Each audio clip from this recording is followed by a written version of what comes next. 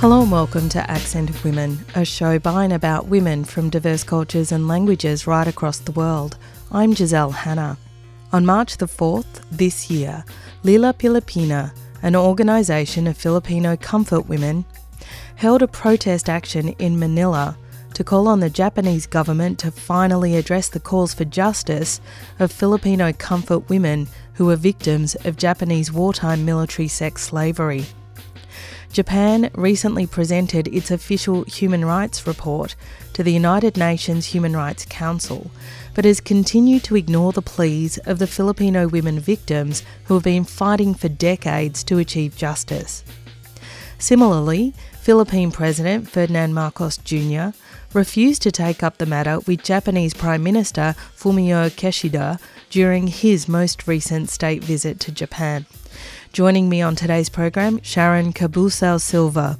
She's the Executive Director of Lila Pilipina, and she's discussing with me the issue of Filipino comfort women to Japanese military men during the occupation in World War II. I'm Sharon Cabusao Silva. I'm currently the Executive Director of the Lila Pilipina Center for Justice and Remembrance, which is an institution transitioned from the original organization that's called Lila Pilipina.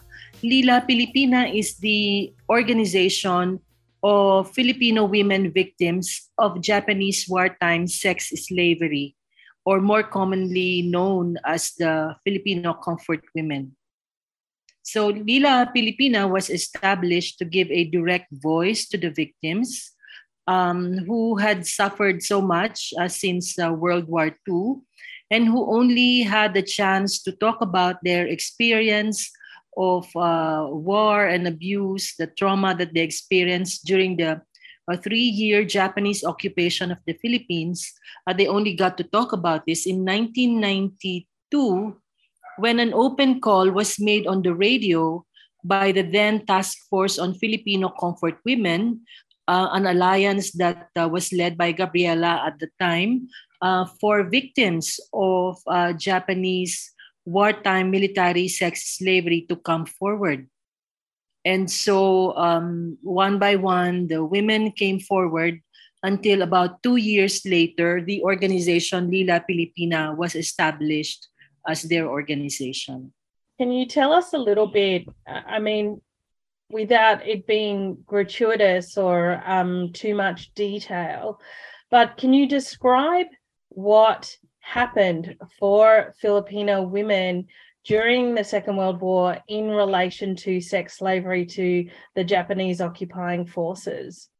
Mm-hmm. So there were probably thousands of Filipino women who fell victim to the war of colonization or the war of occupation that Japan had staged in the country from 1943 to 1945. Many were abducted, taken from their homes and their communities, and taken to houses, buildings, hospitals, which had been turned into garrisons by the Japanese Imperial Army. Most of these structures were turned into what were called as comfort stations or comfort houses, where the women were taken by force and made to render sexual services to the Japanese Imperial Army, the troops. They were also made to do forced labor by asking them to, clean the house and wash the uniform of the soldiers who had been the rapists, this went on for many of the women. This went on for something like 3 weeks to 3 years. And it was only when the American forces came that the women, most of them, were finally able to liberate themselves or to free themselves from the Japanese garrisons when the Japanese Imperial Army fled these structures. And the organization Lila Pilipina came together in around the 90s, you said, when the call went out. What what is the campaign? What is the demand? What is the justice that is being sought for the crimes, the war crimes of 43 to 45? So the demands of the Filipino comfort women center on three things. Now, one is a formal, official, and public apology from the Japanese government. Second is historical inclusion for the Japanese government to include the issue of the comfort women system in history teachings and textbooks in Japan. And the third would be official individual compensation by the Japanese government to the individual victims. So these were the demands that were raised by Lila Pilipina when it was established in 1994.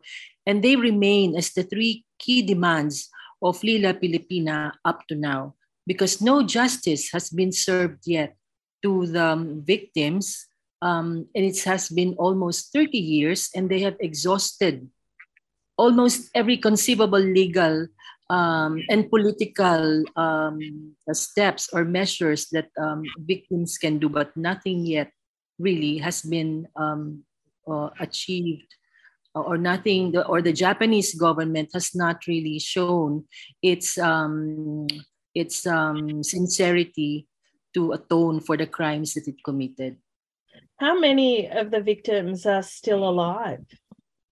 Very few of them are still alive. No, other less than 20 in different, but they live in different parts of the country. Only 3 of them are physically still mobile or can still participate in the campaigns. Most of them come from rather poor families, and they have varying medical conditions. Some of them have even lost memories of the war and of the experiences that they underwent during that time. So it's really a pity that the Japanese government is taking this long to finally recognize the wartime crimes it committed almost 75, 80 years ago. And it's really a sad thing for many of the victims. And what happened to them afterwards? Did most of them go on to have families and live ordinary lives? And did they talk about the ongoing impact of the trauma on their lives afterwards? Well, some of them did get married and had families. Some of them never got married and died alone. And it was really several decades of living in fear, living with, hiding a secret even from your own family. It's actually a common story among the lolas that their children only got to know about their experiences when they already came out on television, to, staging rallies in front of the Japanese embassy. And there's such a thing as what we call the intergenerational dimension of the comfort women issue. Most of the women never really got to finish education, for instance. They never entered formal employment. They never got to travel. Some of them didn't have papers. So most of them didn't really get out of the situation of poverty arising from the war. And because of this, many of their children also were not able to really able to transcend, the situation that their parents found themselves in, except for a few that eventually were able to finish education and had more or less decent jobs, to tide them over. So that was the situation that the comfort women found themselves in. And for how many of them have their children, well, those that had children, how many of them have their families picked up the fight since their passing or since their incapacity? Or is it really a shame situation that it's only the women themselves that have been fighting? Yes, it was a difficult struggle for many of the women to get their families to accept their stories and their narratives. No, it was quite a shock for many of the husbands and the children to learn about the stories. And there were cases where the husband finally leaves or the marriage breaks up because of the this very feudal regard of the husband over the over the victim being someone who had been raped by the Japanese forces. Um, so it was really a process that most of them underwent. And Lila Pilipina and other supporters of the victims really had to undertake several intervention programs in order not only to help the victims themselves to process their experience, but also to help out the families accept and eventually help their grandmother or their mother in the fight for justice. Why is this back on the agenda at the moment? What has happened recently that has pushed this issue forward again? There's the UN CEDAW resolution that states that the consistent inaction of the Philippine government constitutes a violation of the rights of the victims, and therefore the victims are entitled to reparations, including redress from the Philippine government. So this sort of push the issue forward again. Though prior to this, Lila Pilipina has been actively voicing out its concern not only about justice for Filipino comfort women, but also the fact that the Japan, without yet even recognizing the crimes that they committed in the past, has once again set foot on Philippine territory in violation of the Philippine Constitution and Philippine sovereignty. The, the Philippine government and the Japanese government, when the President Marcos Jr. recently visited, instead of taking up the issue of the comfort women, had talked about war. And Japan is now pushing for the formation of a US, Japan, Philippines security triad, which will include forging agreements that will allow the conduct of war exercises by Japanese troops on Philippine soil. And this is something that really concerns us, even the lolas, the comfort women, the grandmothers. We call them lolas in Filipino. No? Even the lolas themselves, because as one lola would put it, she once told me that she does not actually expect to achieve justice in her lifetime. But what is important for her is for the young people to know about their experience, and so that they will what happened to them will not happen again to the young women, and that she opposes war. She said there should be no war again ever in this country. And on community radio stations right across Australia, you're listening to Accent of Women. On today's show, I'm speaking with Sharon Cabusao Silva, Executive Director of Lila Pilipina, and we're discussing the issue of Filipina comfort women to Japanese military men during the occupation in World War II. So the broader issues around the comfort women is an anti-war position, particular moment in history where we're on the brink of war.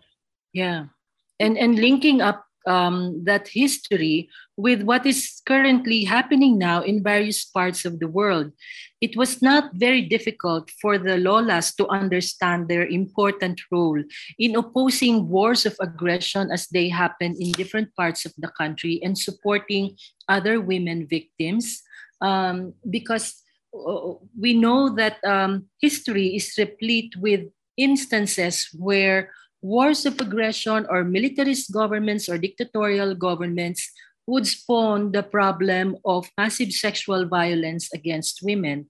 And it is an experience that they lived through it is an experience they would always want to oppose and would always not want to happen to other women.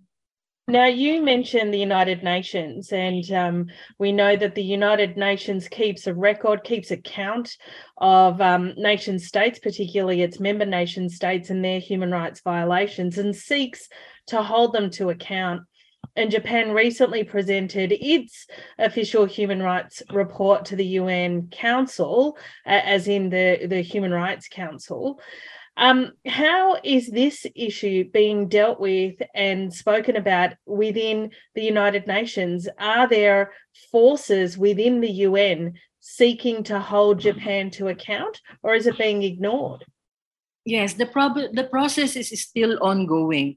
But in the past cycles of the Universal Periodic Review, we understand that there were at least two countries, South Korea and China, which raised the issue of Japanese responsibility as far as the comfort women issue is concerned, and urged Japan to take up its responsibility over these wartime crimes. We learned that recently, because the fourth cycle, there's an ongoing review of the Japanese human rights policy right now at the UN Human Rights Council. And when Japan presented its official report to the Council sometime in January 31, of course, there was also the effort of Japan to ignore the issue of comfort women. So for our part, on the part of Lila Pilipina, though we were not able to submit an alternative report for the UPR, but we did submit our policy recommendations to various members of member states of the UNHRC, in the hopes that they will be raising these recommendations to the Japanese government when the official adoption of the report comes sometime in May or June of this year. Well, you mentioned the governments of South Korea and China as raising this issue within the UN. Where is the government of Philippines in raising this? I mean, of course, they're busy making military deals with Japan, but has the Philippines government raised this at all? And not just the current government. We know that there was a recent election. Marcos Jr. was elected, before him Duterte, so two dictators. And, I mean, where are the history of Philippines government since the Second World War on this issue of holding Japan to account? Well, the Philippine government, past or present, have never had any role in fighting for justice for the Filipino comfort women. In fact, most of these governments have taken on a denialist stance that is similar to the official position of the Japanese government. And that's easy to understand because Japan remains as the number one creditor country to the Philippines. It's the source of loans and funding for many of the flagship projects that are being undertaken by government. And these flagship projects are also very much a large source of largesse for corruption, graft and corruption by regimes sitting in power here in this country. So while Lila Pilipina did a lot of effort in the past, for instance, to even have dialogues with newly elected presidents since the time of Gloria Macapagal Arroyo up to the present government of Marcos Jr., but none of them really had the political will to take up the cause of the Filipino comfort women. Well, you said earlier that the remaining Lolas have not much faith in achieving justice. And so while those demands are there, really the broader objective is to publicise the issue in the hopes that it doesn't happen again. And there are many, many wars raging across the world at the moment. We're all familiar with Ukraine and Russia, but there's also Myanmar. There's also Palestine. I mean, there is war everywhere, and we know that women are used and abused in all of those wars. But of course, on the issue of publicity, your organization, Lila Pilipina, had a demonstration recently as a part of the publicizing activity. Tell us a little bit about the action. Yeah, we have actually been doing these activities for many, many years already. But the two recent ones that we had was on January 31 in front of the Japanese embassy. That was the date when Japan presented its official human rights report to the UN Human Rights Council. And that was also the day when we launched an international campaign, which we called the ringing of the bells for peace and justice, where we are calling for two things. No, one is the calls for justice for Filipino comfort women, and the second is a call sounding out our calls for no to war and no to the U.S., Japan, Philippines military alliance or security triad. And the second one that we did was sometime in March 4, which was in observance of International Women's Day, where we also held a demonstration at near Remedios Circle in Malate.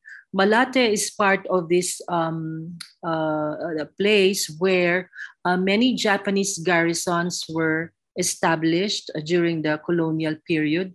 It is also near the former site of the statue of Filipino comfort woman, which was removed in 2018 under the Duterte government, only about 3 months after it was installed by an alliance of Filipino comfort women and their supporters. It is also quite near the Japanese embassy. So it's quite also a historic place as far as Lila Pilipina is concerned. And in this action, we were joined by several of our supporters to call out, to call on the Philippine government not to be a participant into the theater of war that the US and Japan is trying to build in the Asian Pacific region. No? So, and also our opposition to the security triad, to the triad, the US, Japan, Philippine security triad, as well as several other defense agreements that are being forged by the Philippine government and the Japanese government. And if there are people listening to this program who would really like to be involved, lend their support, organise things, how would they go about participating in the campaign? This campaign, the ringing of the bells for peace and justice, is really literally having bells that we would like to ring and shouting out our slogans of justice for Filipino comfort women, no to war, and no to the US, Japan, Philippines security triad. It can be done online or offline. I mean, we understand that there are some countries like Japan where our supporters will not be able to undertake these activities on the streets because of the repression that the Japanese government might do. So it can be held online. But really and then they can also write their own foreign ministries. They can have a copy. We can send them a copy of the policy briefs that we sent to member states of the UNHRC. They can write their own foreign ministries and ask their representatives to raise these issues or these recommendations to the government of Japan during this period when they are writing the recommendations that they will be raising to the Japanese government during the UPR process. All of these does have the twin objective of drumbeating the calls for the justice for the victims, but it is also a call that addresses the concerns of people all over the world. The question of no to war, the question of no to militarism, especially for us in the Asia Pacific region, it's a very important call that we have to make. Absolutely. Sharon, thank you so much for your time on the program today. Was there anything you wanted to add? If there's anyone who would like to get in touch with us, we are on Facebook. Just type in Lila Pilipina. I can also provide my, I think, Giselle, you have my email address, so they can also just get it, and we will try to respond as soon as we can. We need all the help that we can get from peoples all over the world. And we very much encourage everyone to support not only the fight of Filipino comfort women for justice, but also to support and be very, very active in the campaign against wars of aggression. That was Sharon Cabusao Silva, Executive Director of Lila Pilipina, on the topic of Filipino comfort women to Japanese military men during the occupation in World War II. And that's all we've got time for on today's Accent of Women. This show is produced in the Melbourne studios of Community Radio 3CR with the financial assistance of the Community Broadcasting Foundation. The show is distributed nationally via the Community Radio Network with special thanks to the Community Broadcasting Association of Australia. Music for Accent of Women was written and produced by George Kangeri. If you want to hear this show again or any of our previous programs, you can download the podcast from 3CR's website. That's 3cr.org.au. Go to the Accent of Women page and follow the links to this week's show. If you want to get in touch with the producers of the show, you can write to us at accentofwomen@gmail.com. You can also follow us on Twitter or like our page on Facebook. Thanks for tuning in. I'm Giselle Hanna and I look forward to your company again next week.